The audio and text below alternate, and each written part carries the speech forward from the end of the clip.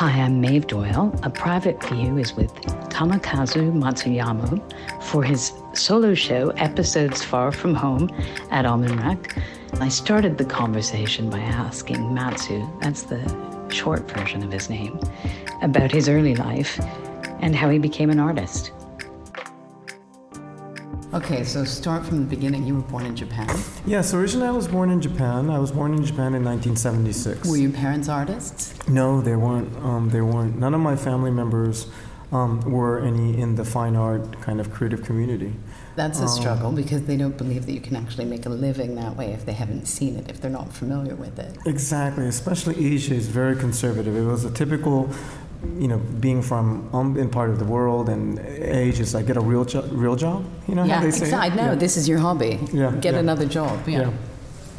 So that's the first hurdle, is to try and convince your parents, I guess. But gratefully, my mother was very for it. So when I wanted to become an artist, she was the great supporter. She said, go to Broad because nothing's gonna happen in Japan. It's like, she was damn right. What did she do? Well, one of the reasons why she kind of promoted I should do whatever I feel I should is that my mother she was born in mid-40s, and then she lived in Tokyo. And then she married to my father, which was a very conservative man, pursuing a very small business, a taxi company that my grandfather started. So a cosmopolitan lady going to a very conservative, which back then, traditional Asian, they treated women very badly. So she, I guess, welcomed independence and being an individual figure in a global scene because she's always fascinated staying in Tokyo. And so when I mentioned about it, she said, then you should just, do it where it's the epicenter, which is New York City. Yes. She said that? Yeah, she did. That's great. And you were 25 when you moved there? Yes, I moved 25 when I first went to New York City, but not necessarily I didn't know what to do because back then in Japan there were really no contemporary artists that influenced the community itself. There were no Kusama, there were no Murakami, there were no Nara, there was none. There was Onkawara, and that's it. Well, exactly, but Onkawara hated Japan, so he never really was active in Japan. He was a New York artist, still do. He really doesn't like Japan. And there are a lot of artists because Japanese community don't nurture all these global artists. Even Murakami, I remember when Murakami said, I'm not being engaged in the Olympics because he said Japan's done nothing when I needed the help. And so I guess, in my case, I came to US and a lot of these creative figures in Japan were all in the creative industry such as graphic design, fashion design, architect. So very little fine artists, and I came to New York and I wanted to do something creative. I went to school, I went to Pratt Institute. It was graphic design, and I didn't like it. I'm sure you didn't. Well, because now I do. I had to take some courses in graphic design, And the first class was making annual reports. Like this, for me, it wasn't creative at all. But then this is where, what do I do then? So then, I met somebody like Calls, or all these artists in Brooklyn that were just at it, and they didn't care how the world sees their work. They were just at it, and it was a culture shock. They were a little bit older than me, and they're like, wow, they're actually doing this as a profession. And then it's like, wow, this is what I want to do. Cause changed a lot of the nature of the art world. And then even in art world, there was somebody like Eddie Martinez. And then, believe it or not, there was a lot of these artists that used to do graffiti, street art, or whatever the term may be. But they were just out doing whatever they felt comfortable doing because they didn't want to fit in the system of kind of very narrowed down conceptual art. And they were bringing in their own kind of generational language, cultural language, and then their own identity as well. And so... And they wanted it to speak to everybody, not just the rich, I think. Yeah, exactly. And, back then, there were no such a market-driven scene, art community as is now. Nobody sold work, and nobody sold enough to make a full living. So we were more cautious in making work toward our peers, or the viewers, or people who's involved, curators. And in a lot of ways, I think it was healthy. Because when the market don't follow, you can only sustain and pursue creating art by creativity, right? Yeah. And a community. Yeah, exactly. That respects you. Yeah. There's so much good about it because people do. I know they fight in a street art kind of way, but they do take care of each other. Yeah, they do. They really do. And the beauty is timing as well. When I went to New York, it was right after 9/11. Obviously, the economy was hit very hard. But in New York, when the economy is hit very bad, that's when the culture grows. There's opportunities. Yeah. So then I still remember, shortly after that around 2002 to 2005, it was one of the most energetic time because everything was cheap, the rent was cheap, so, not unlike now, artists were able to rent a very inexpensive studio spaces, and they can also live. There wasn't no commerce situation back then as now. I remember visiting artists in the meatpacking district around that time, and they had great spaces. They were cold; they weren't heated. Yeah, they were cold. They were cold. That's true. And so I think I was embraced with the timing, and it was just the right timing to be in New York. And getting started with art, I'm a self-taught painter, so I didn't know how to kind of approach my own work. And so then what do, right? That was a creative decision making that I had to make. But instead of trying to imitate or mimic, which a lot of Asian artists were trying to become white artists, since I was starting 25, I decided to do something completely not different, because I don't know the notion of what it is to be different. I'm still struggling to be different.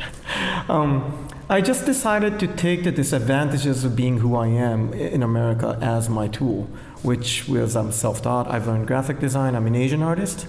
And I don't fit into any other realm. I just decided to be at it, and that would be my voice. For that reason, as we spoke earlier, it took longer. But till still now, I've been kind of going, I guess, ultimately it went against a lot of the movements or the trends that was happening, but I was able to structure my voice. I think the visual vocabularies that I have is very instant. When they see one work, and when they see it again, it's like, I think this artist's work. And so, it took as much as now to create this type of work. And if anyone hasn't seen the work, but basically you're mixing cultures and art history, fashion, things you might have seen in magazines, photographs, and putting it all together in a way that makes sense to you, candy wrappers. I mean, it's so unique, but all of them are different. The way I started creating painting was, again, since I had no clue how to paint anything, because I went to New York, and I went to Chinatown, I went to Pearl Paint, and that was my first canvas that I bought when I was 25. Epic story. I hear it's not there anymore. No, it's gone. It built everybody's history, but it's gone. So I needed to find a way how to paint. But I didn't want to do the Bob Ross thing, right? Because it was something. It was unique. So I was just walking around Metropolitan Museum, and for the first time, I saw real Japanese woodblock prints. And when I saw that, it's like, wow, wait, this is graphical. Everything hard outlined. It's 6 colors. That instantly became for me Adobe. Wait, this is Photoshop. This is Illustrator. This I can register because I studied design. So maybe that's crazy. Going back to my own roots, going in New York to the Met, understanding my own DNA, my culture for the first time, saying this I can adapt. I'm 25, I can adapt, and that was the whole initiation of everything. So then from on, I wanted to bring my own DNA, which was I came from Japan and from the East, and then I started to incorporate more and more of that. However, I'm in New York. I just didn't want to be like I'm bringing this Asia, this kind of now racist term, which I don't care, the Oriental word. It's like I don't want the work to look too Asian, too Oriental. Because it's not true then. Yeah, it doesn't feel true. You're just kind of borrowing the past and you're just claiming ownership in big New York global melting pot. So I want to stay pure to what it is to be now in New York and what it is to be a global person in such a big city. Instead of chasing for visual quality, I decided to study a little bit about Japanese woodblock prints. And I've understood they were originally functioning as like fashion magazines. These figurines that were functioning were like, back then, a few centuries ago, Japanese people would see their kimono, and that is the latest trend. It's like, it's old, so it looks like it's classic traditional works. But then it wasn't. Then, you walk around, for example, in the Met, you go see like Monet, and with a female oil painting, impressionist, elegant, but then it was a woman outside drinking beer. And that was a very scandalous subject matter. So I've started to understand what it is to create art and what the generation of voice always meant. Now, I was heavily influenced by the 90s culture. And what 90s culture represented was like DJs. The fashion designers were doing more of stylistic, real clothes, the term is, where they weren't designing huge, chunky runway clothes. They were creating some really wearable, normal day clothes. Making music as well, from I guess huge rock music inspiration to going to hip hop or electronic music, house club music. It was DJs cutting, pasting, existing from whether jazz, classic music, and then they were just re-editing to create something completely new. So appropriation in the art world, as we use it, against this cultural language in the 90s, I was heavily influenced by, connected very well. So then, going back to the art world, looking, Picasso's painting, you see he's repainted lots of Velázquez, or you see Lichtenstein painting Van Gogh. It's like, oh, there is this language even in the art world.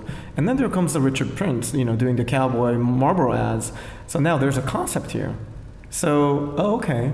So what is it going to happen if I wanted to borrow everything, everywhere, every region, from design, from commerce, from magazine, pinups, culture magazine, lifestyle magazine, to something traditional? And then I start enjoying to go to encyclopedic museum, whether it be Louvre, whether it be, British Museum, and this and so forth. But I also found that these decision-making were very subjective. Somebody made a call that this is important, and it stayed in this encyclopedic museum. So then what's the difference against the very latest information you see in newsstands in New York City, and they're being consumed, and they're being tossed? And I couldn't find the difference just because it's in the museum for centuries against what's being born now. It's different.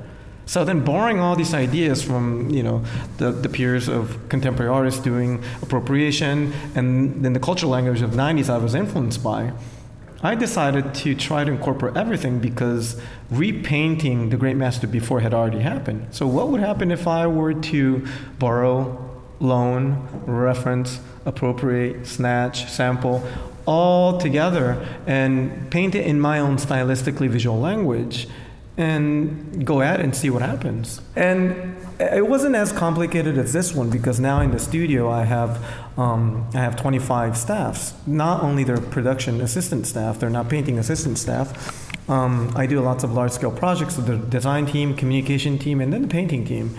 But they're extremely, extremely detailed. And I learned that through going back to Japanese arts and craft. Our DNA can make something this tiny. We can spend months and months on it. But we were just bad at making very large-scale painting. So as much as I was heavily influenced by all the macho American art, I wanted to kind of follow the very big painting or very large-scale works, but bringing in my DNA of going extremely intensely detailed. And that was kind of the visual finish drive. But then conceptually, since being in New York and longer, I wanted to incorporate, snack packages such as potato chips, Lay's, Pringles, Coca-Cola, Budweiser. In this exhibition, you have Ricola, throat candy, and then you have New York coffee mug cup. And all these things that reference our contemporary community and culture and popular culture to consumerism, because that's part of our daily life. Then if the image that I paint would go in a museum instead, then it's the same thing that's going to happen eventually with all the historical stuff that you see. I don't have it in this exhibition, but you would never see a Bob Ross painting in a museum. But the moment you paint it, it becomes something else. So I have this interior setting where I have a Bob Ross painting sitting in the center. Once you paint a Bob Ross, it talks so much about America entertainment culture, and thus it talks about our generational language. And I found very close ties with that. So anything and that's open recorded, to finding it without being, because you're self-taught, you didn't know you're not supposed to look at Bob Ross. Exactly. But then meanwhile, that piece right there, the center blue painting, which is painting very realistically, is a small brooch. It's that tiny the Metropolitan Museum actually owns. But I've enlarged it and I made it to a big canvas. Against with all the, and the center figure there, I cut it out from a fashion magazine. It was just a figure just standing modeling. And then there's the monkey came from Chinese ink painting. The monkey's gorgeous. Oh, thank you. I love the monkey. Thank you. I think it moves at night. The dog is actually a Dutch painting. So I tried to, while I appropriate these references and historical images to, current consumable product.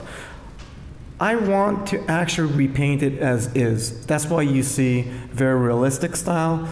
Some has more kind of a blurry effect, so that there is an intention that I'm actually borrowing, but somehow they all come together, they all become cohesive, and that's kind of the challenge. But that's where when you're creating the work, it becomes love of labor, and you just add it until it feels right.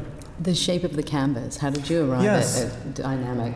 So just before we get in there, my interest is that, like I said, it's really not about the East and the West. It's really East or West, or East, in between East and West.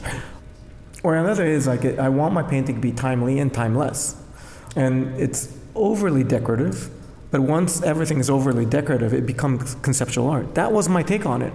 Of course I love Roscoe, of course I love Ellsworth Kelly, and of course I love Judd, but it's just that, me being Asian, it felt like I was not allowed to make it because, again, I couldn't fit in the system. So in order to appreciate what conceptual art does and what it offers and how historically it made, my take was, how can I contribute to that? And it was to be overly decorative. And once it feels uncomfortable, it goes to a level of uncomfort of over-decorating. It becomes a concept. You're going to start to read, something has to be wrong with this, or there's something else than just, painting very detailed work. And that was my take on what conceptual art can do. It is overly detailed, but for me, this is quite minimal. So that being said, where did these shapes have come? In Asia, in Japan, in China, traditional painters painted a lot on ceramicware dishes, and those work became heavily significant historically. Because the structure of art history is completely different. West, a lot of portraiture painting, and it was supported by the aristocrats, right, the guild, and it was made to represent wealth or propaganda for a specific figure, for like Napoleon. David painted exactly what Napoleon wanted. And as you said earlier, someone was choosing what was written into history. Exactly. And then histories are always written and edited, right? But in the East, it was really more about utilitarian object, whether it be tea bowl, dishes, folding screens, and it represented more of life and nature and the cycle of life and through death, and then they became Zen. So you rarely see figure in the traditional form unless it's repainting a historical figure. Or legendary stories. And so I wanted to bridge these two historical aesthetics because I fit to both. And neither. Neither. That's a great point. So I like to be in the gray zone. So then these shape had come from organically shaped dishes because a few centuries ago, while the painters started to paint ceramicware, it became more than art rather than utilitarian object, losing its own function. So it lost the idea of form follow function. But then where does that stand? And I thought there was a very close connection with conceptual art. So this is where these kind of odd shape form came about. Now a lot of contemporary artists that deals with shapes brings too much meaning to the shape itself. So I wanted to go kind of against it. And that was seeing Ellsworth Kelly. When seeing the big two ovals, for me, that looked very Asian for me. Because the ovals looked like a fan or dishes, and there were two in very solid colors. Like, is that Asian art? When I first saw it, I was like, that must be Asian art. And he would have been looking at it anyway. He would have been looking at all the art, including Asian art. So I find these connections, and then all I did was connect the dots. So I have these very organic forms, and then there are figures inside. Do you start with sketches? I do. However, none of my work is pre-generated like in Photoshop and Illustrator. I only have the backgrounds and the figure, and then they're on. Every day I make decisions. Because none of my paintings, although they look very narrative-oriented, it does not have any story within. It's not like there's a narrative that I made that I want the viewer to understand. Having too many cultural signifiers, I want the viewers to start to read what it means and then make a story out of their cultural attribution. Because at the end, we can only understand an image through what we've seen and what we consumed and what we absorbed, right? So there are images from painting from China 1,000 years ago, prehistoric stuff, to pop art influence, all these stuff, and then you'll just start to connect the dot. But at the end, I have a lot of viewers coming saying, is this the meaning behind this painting? No, that's your self-reflection. And art should be a self-reflection. Great. And this is where all my painting kind of initiates an end. So while I paint, I want to include these components, and somehow towards the end, it's starting to make, it doesn't make sense, but it makes sense. Do you know what I mean? Right. Oh, yeah. It's like, I lived in Vancouver. It's 80% Asian. It made Canada a better city. And it does, so I walked in, I'm like, this is about the way the world is moving. Right. After Hong Kong, a lot of people had to leave. Yeah, exactly. And cities like Vancouver became so much more interesting. Oh, you're right. That happened in the 90s. Yeah. It happened in the 90s. And the fashion came into it, better food. The street signs were changed to Mandarin or Cantonese. It was just great. And it made it one of the most interesting cities in Canada. So when I walked in, and you're right, I'm putting my own narrative on it, I was like, oh, these feel familiar. Oh, thanks. This kind of cross-cultural migration of, I guess, ethnicity or culture happens because history are written, history are edited, sometimes with what's a singular figure. And when that happens, these chaotic natural chaos, organic blend of what's supposed to not be blending together happens. And I enjoy that. I do too. People move. Yeah. They don't live where they were born. And being in New York City, the beauty of New York City is that it doesn't have a cultural shape because there's none, and that's what I enjoy most about New York City, right? The energy, and it's intense because they say that there is 180 languages and 100 religions are being practiced, and that's small, tiny city, right? When you have that much religions, it means that much different ways of thinking. Yeah, and you have to be open. Yeah, and so. It is a self-portrait, but I wanted the work to be very objective, that it becomes self-portrait for all of us. And what's also interesting, and living in this digital era, we tend to forge our own identity through social media. We take photo, we edit it, we put it on Instagram, and we idealize ourselves.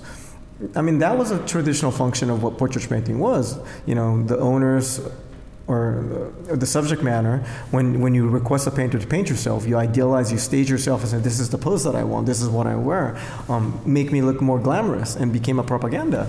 Now everyone's doing it for themselves on Instagram. Yeah. So it partially relates that as well. I mean, these, there are these figures with very current fashion attire, right?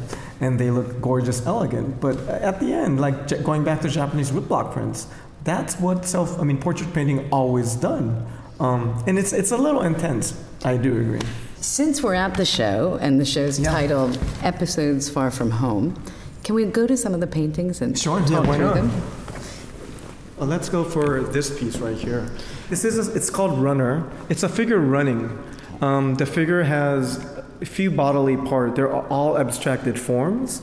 And then hands, the head, you see a Nike sneaker shoe, a running shoe, torso with a very abstract forms. Somehow they all come together with a connecting pipe to represent its motion, which is running, which is rather more straightforward, linear movement.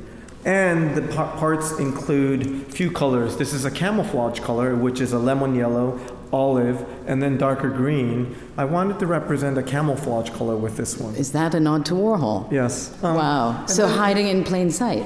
Yes. And then internally, I have these cultural pattern that represents, that's a damask pattern that you see in my painting, which is European.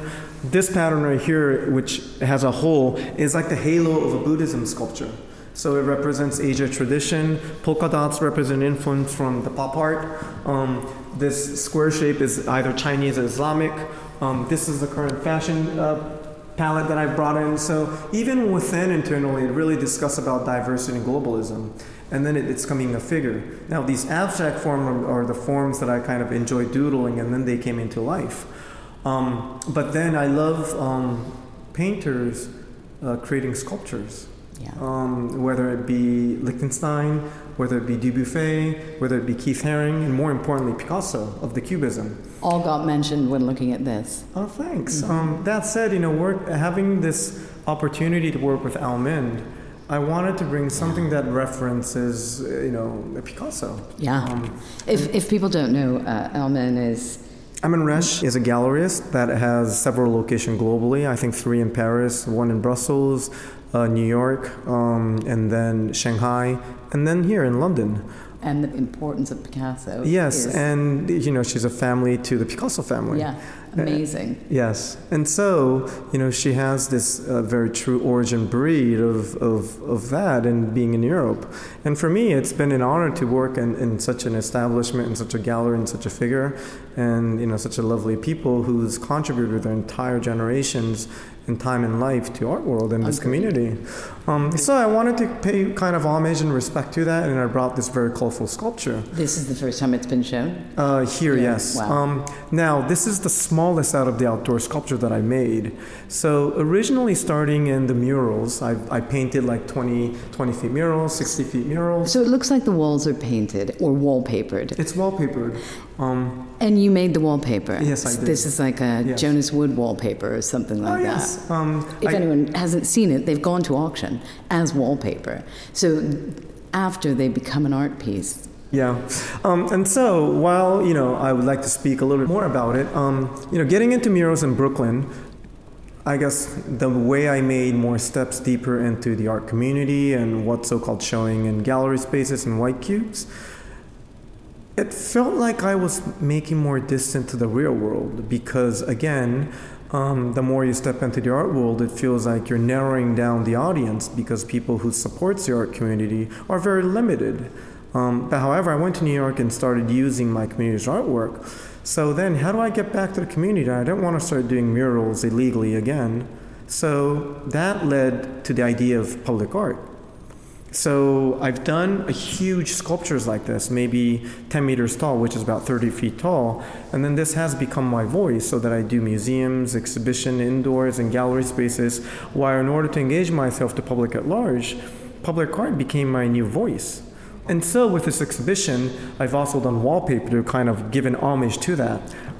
It's this kind of grandma-esque floral decorative wallpaper pattern. I've actually used a British wallpaper pattern called Tiffany's Garden. I recall this was in one of the museums like V&A. Not sure if it's in V&A. Oh, probably. But they are also one of the most inexpensive wallpaper you can buy on Amazon or like in IKEA. And for that reason, it fits both realms and languages, and I wanted to adapt it, so I redrew it.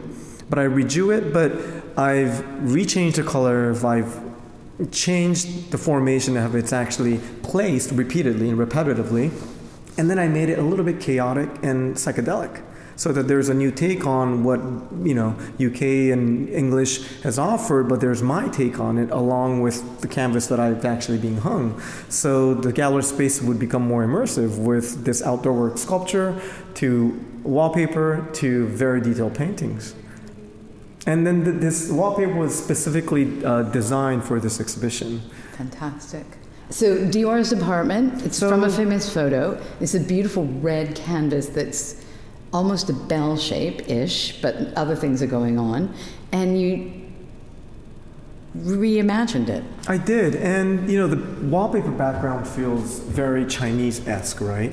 This is William Morris. I just painted it very red. This is my first show in this part of the world, British, including Europe. So I wanted to find the reference because there's abundance of historical, icons or figures or ideas or concept or designs that I've always wanted to use, and I thought this would be the perfect opportunity. While I'm also heavily influenced by architecture, I was kind of flipping through my pages, the old like Vogues, and I was like, oh, this is Christian Dior's home. How elegant is this? So elegant. Yeah. He was a dealer before he was a fashion house. Yes. Which is also amazing. And that's why I thought you picked him, because he was both. Oh, and then he changed. He was a game changer in fashion as well. Yeah. So all these influence allowed me to I didn't want to paint him, but I paint something else that's him. And in his real room, there's a painting of him painted by Buffet. But I just took the silhouettes, but then this was the fake Hermes pattern that I found in New York garment district. Oh, funny. It's not Hermes, it's a fake Hermes, which I liked. This is Japanese kimono pattern. Kimono is a traditional dress pattern that was in one of the traditional historical museums.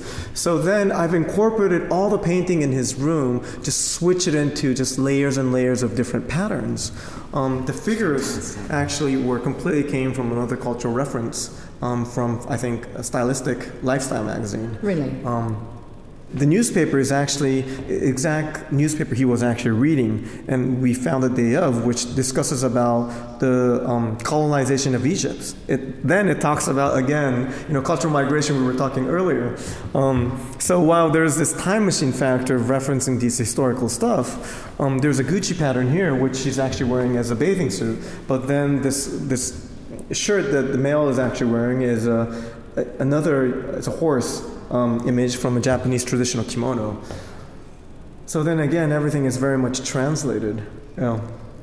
And it all has to work together. That's the urgency. Everything has to work together. Oh, thanks. Trying my and best. as a metaphor for life, in a way. So much of the conversation has been about what the question I'm going to ask you now, but I'm going to ask it to you anyway. What is art for? Great question. What is art for?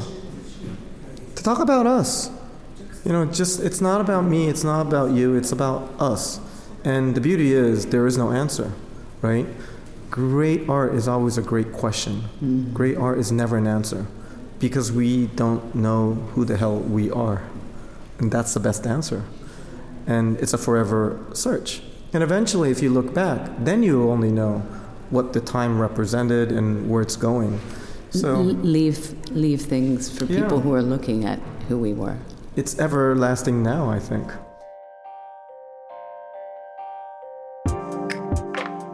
Thank you, Matsu. Episodes Far From Home is on at Almanac until the 20th of May. Don't miss it.